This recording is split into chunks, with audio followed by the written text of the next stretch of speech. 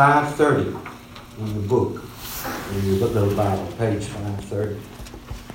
And it's Isaiah 62, excuse me. Okay, let's back up to 61 for the last verse 12, verse 11 of 61. For as the earth brings forth its sprouts, and as a garden causes the things sown in it to spring up, so the Lord God will cause righteousness and praise to spring up before all the nations. As Art told you last week, we're winding down, and we're looking at the time that we've talked about so many times, which is this 1,000-year rule and reign, which we've called a millennium, which Isaiah looked to. And if you've been reading the Bible through with us, you just finished Jeremiah, and you had some of the same themes, and we're going to look at just a little bit of that today. But the Lord's in control. And he starts off in verse 1 of 62. For Zion's sake, that's the Lord God, I will not keep silent. And for Jerusalem's sake, I will not keep quiet. There's several things that are holy unto the Lord. And he's talked about them from the very beginning. He said, the Sabbath is holy unto me. 6 days you'll work, the Sabbath is holy unto me. And of course the idol worship, he says, don't do it. And that's been the theme of Isaiah and Jeremiah because of their disobedience through the years, and they worship these idols. He said, I'm going to bring calamity. And we've talked all about the Syrians and the Babylonians, and we'll say a little bit more about that today. But Jerusalem is a special place for the Lord. Who's behind the post? Brad, what are you doing behind the post? Okay, good morning. Good morning. Hey, you like it? I thought I saw something, man. I said, maybe something behind the post. Okay. How'd you miss him? He's a big man, I agree with that. I couldn't see him for the post. I'll back up a little bit. And for Jerusalem's sake, I will not keep quiet. And he says there's three things that because until her righteousness goes forth like brightness, and her salvation like a torch that is burning, the nations will see your righteousness, and all kings your glory. The nations, the Gentiles, everybody is going to see the righteousness and the salvation and the glory that he's going to bring into Jerusalem. And he says in the next part of that verse 2, and you will be called by a new name, which the mouth of the Lord will designate. And he will also be a crown of beauty in the hand of the Lord, and a royal diadem, a crown, in the hand of your God. Verse 4. For I will no longer be said to you forsaken, nor in your land will it any longer be said desolate, but you will be called my delight in her. Now hold your finger there. We're going to do a couple of little running here. Turning to Jeremiah 52, that's 582 in your Bible. And if you got another finger, go to page 254, and that's 1 Kings 7.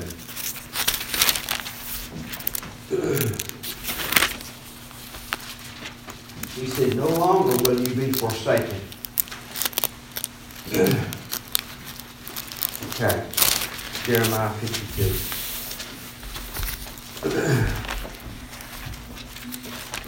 He's talking here, it's in 582 in your little Bible. He said, the title is The Fall of Jerusalem. Zedekiah was 21 years old when he became king, and he reigned for 11 years in Jerusalem. Verse 3, for the anger of the Lord, this came about in Jerusalem and Judea until he cast him out from his presence. Verse 4, now it came about in the 9th year of the reign, the 10th day of the 10th month, that Nebuchadnezzar of Babylon came. Okay. And verse 7, and the city was broken into, and all the men of war fled, went forth from the city at night by the way of the king's gates. Look at verse 12. Now on the 10th day of the 5th month, which was in the 19th year. So he says up there in verse 4, it was the 9th year. Here he says it's the 19th year. So the siege in Jerusalem lasted a long time. 10 years, so to speak. And they literally starved them out, as it was. And verse 14. So all the captain of the Chaldeans who were with the captain of the guard broke down the walls around Jerusalem. Verse 17. Now the bronze pillars which belonged to the house of the Lord, and the stands and the bronze seat which was in the house of the Lord, the Chaldeans broke into pieces and carried their bronze into Babylon. Look at verse 20. 2 pillars, 1 seat, 12 bronze bulls that were under the seat, and all the stands which King Solomon had made for the house of the Lord. The bronze vessels, all of these vessels were beyond weight. All right, hold your finger there and go to page 254, which is 1 Kings 7. 1 Kings 7. He's talking about Solomon built the place. First Kings 7, verse 23. Now he made a sea of cast metal, 10 cubits from brim to brim, circular in motion, in form, and his height was 5 cubits, 30 cubits, and under the brim went in circle, and so forth. Verse 25, it stood on 12 hocks, 3 facing north, west, south, east. The sea was set toward the top of them, and their rear parts turned inward. Look at verse 47 of chapter 7. Solomon left all the utensils unweighed because there were too many, and the weight of the bronze could not be ascertained. 400 years from the time that Solomon built the temple, Nebuchadnezzar tore it down. And you see the parallels here. And it was desolate. It was gone. It was nothing there. And Isaiah told you here, he says in verse 4, back to Isaiah 62, it will no longer be forsaken, nor your land will any longer be desolate, but you will be called my delight in her. Jerusalem, even today, is not to the form of glory that it was. And it won't be, according to what Isaiah says, until end times, until the millennium.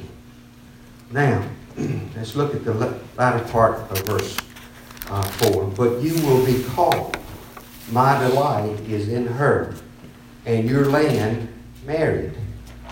And what that is it compares to the happiness of marriage, that the land will be back to its former glory. For the Lord delights in you, and to him your land will be married.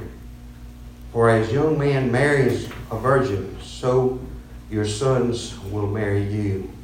And as the bridegroom rejoices over the bride, so your God will rejoice over you.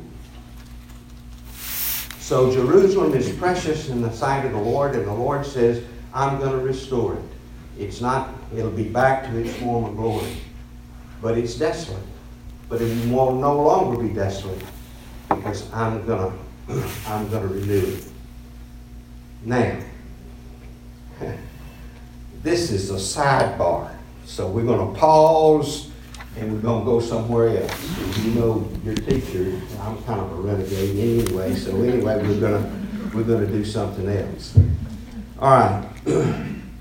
You that don't have the New American Standard, if somebody got the NIV or King James, or does anybody? NIV. You got the NIV? Okay. Read the latter part of verse 4, Don. And your land. For the Lord will take delight in you, and your land will be married. As a young man marries a maiden, so your sons marry you. As a bridegroom rejoices over his bride, so will your God rejoice over you. And that's the NIV? Yes, sir. Okay. Andy, what have you got? You got the NIV. I've got New King James. Okay. What does it say? You shall no longer be termed forsaken, nor shall your land any more be termed desolate, but you shall be called Esphaba, and your land Beulah, and the Lord delights in you, and your land shall be married. All right. Beulah. Beulah. All right. Let me see if any of you remember this.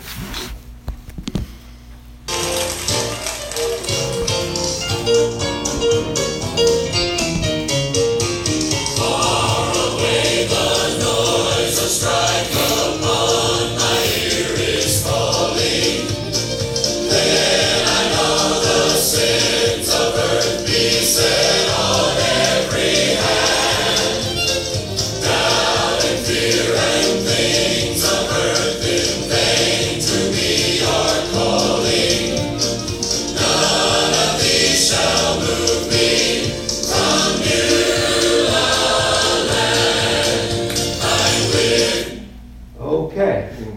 Anybody remember that? Huh?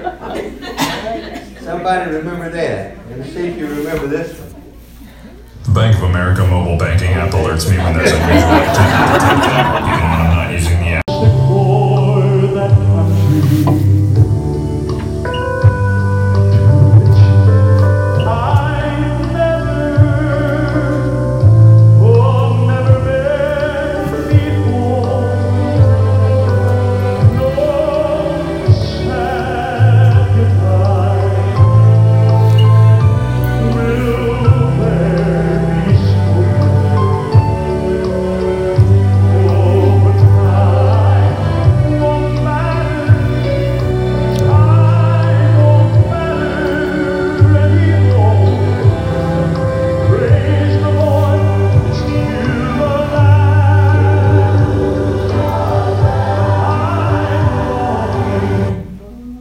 Beulah Land has probably become the standard funeral song at Squire Parsons Road.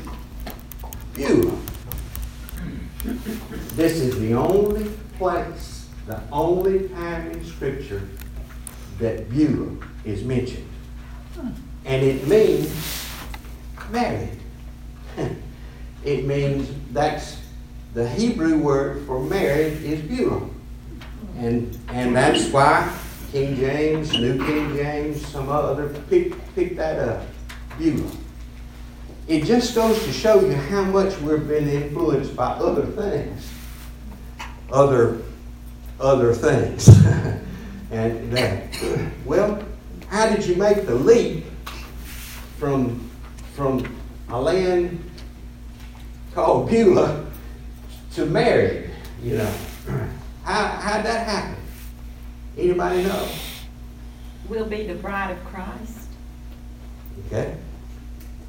We are the bride of Christ. Most people say it went back to John Bunyan's Pilgrim's Progress.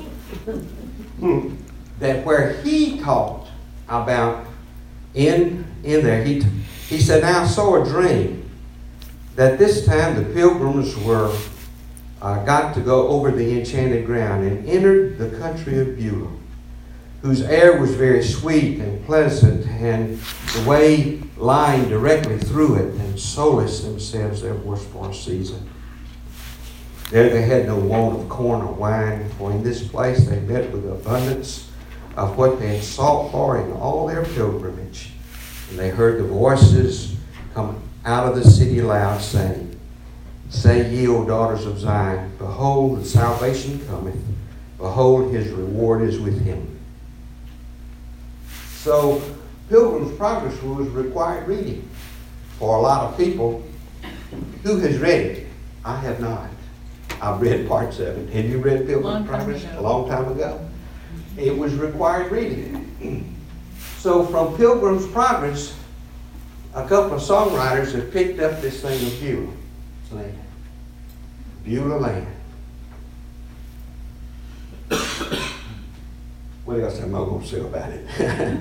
That this is the only time in Scripture that Beulah is mentioned.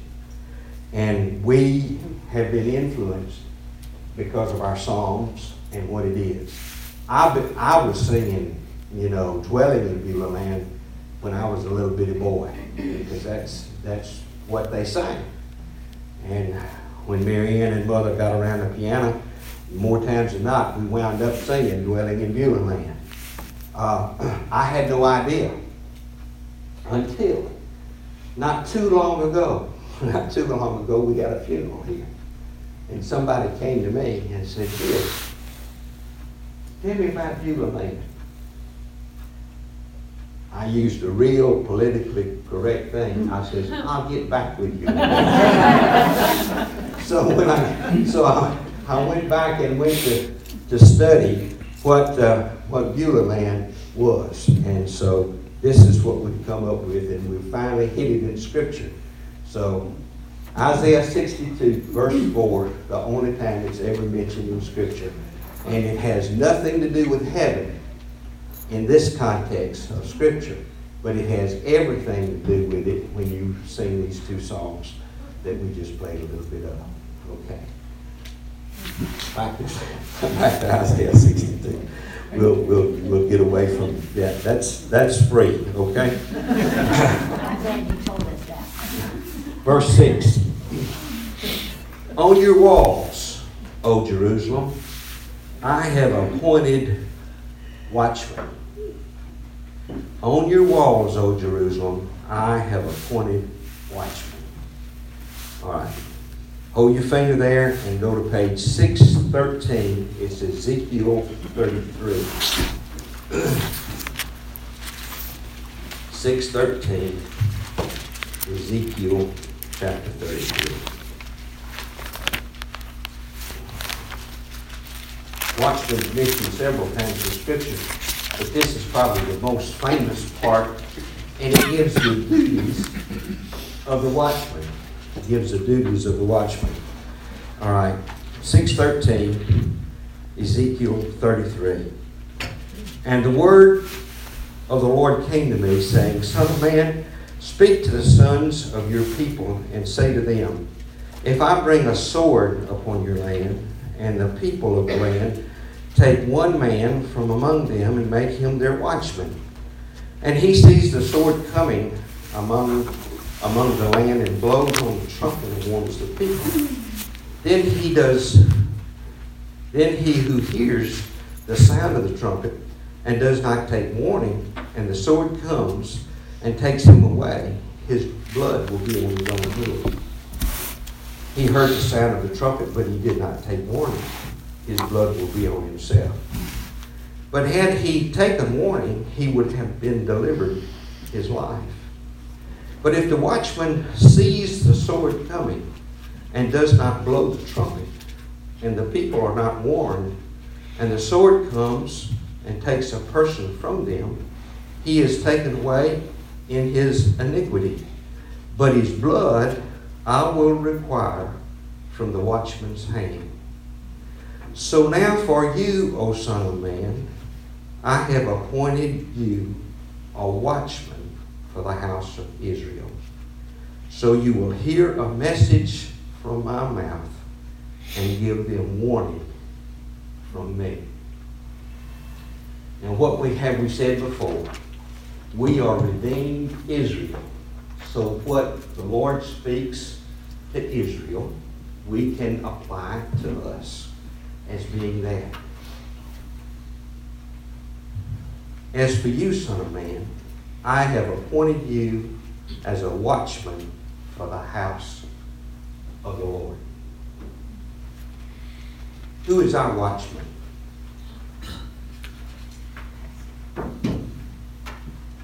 Who is our leader? Who is our pastor? Pastor Larry. He is our watchman. The scripture says he has a God-given responsibility to warn us. If we listen to the warning and obey, we're good. And he doesn't have any blood on his hands. But if he fails to warn us, the blood's on his hand.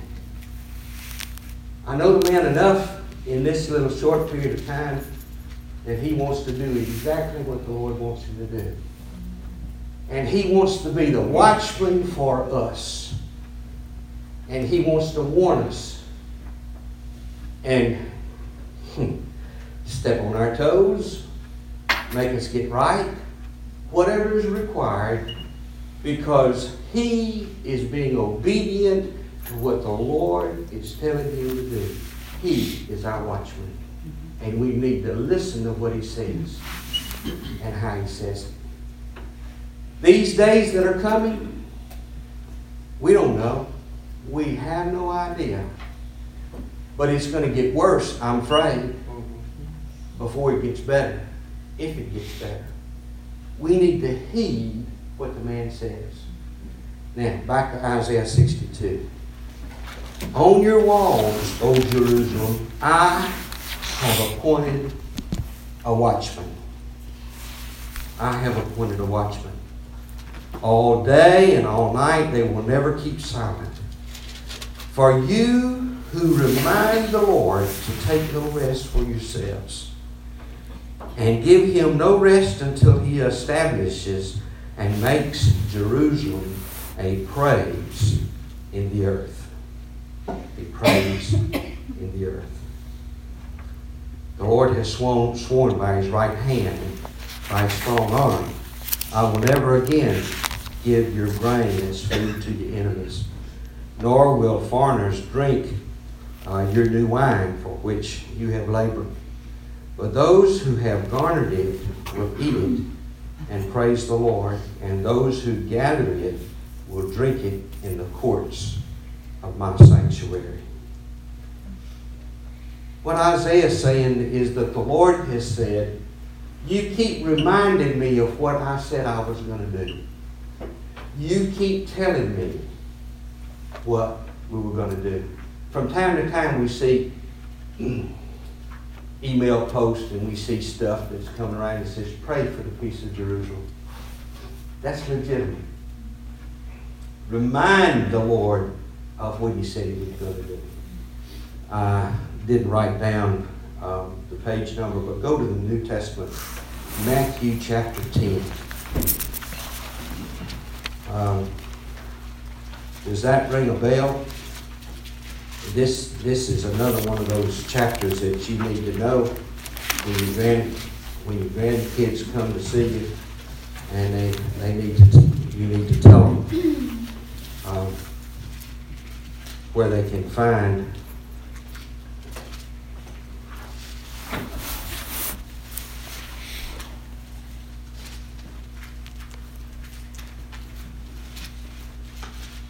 the Lord's Prayer.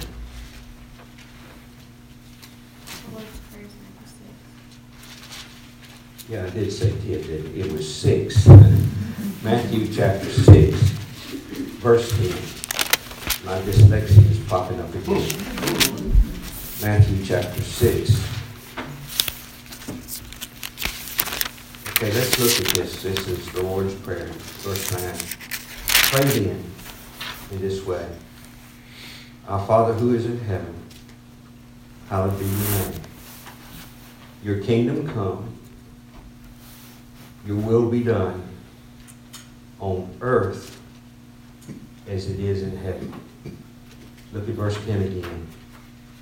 Your kingdom come, your will be done. What's Jesus talking about there? Your kingdom come.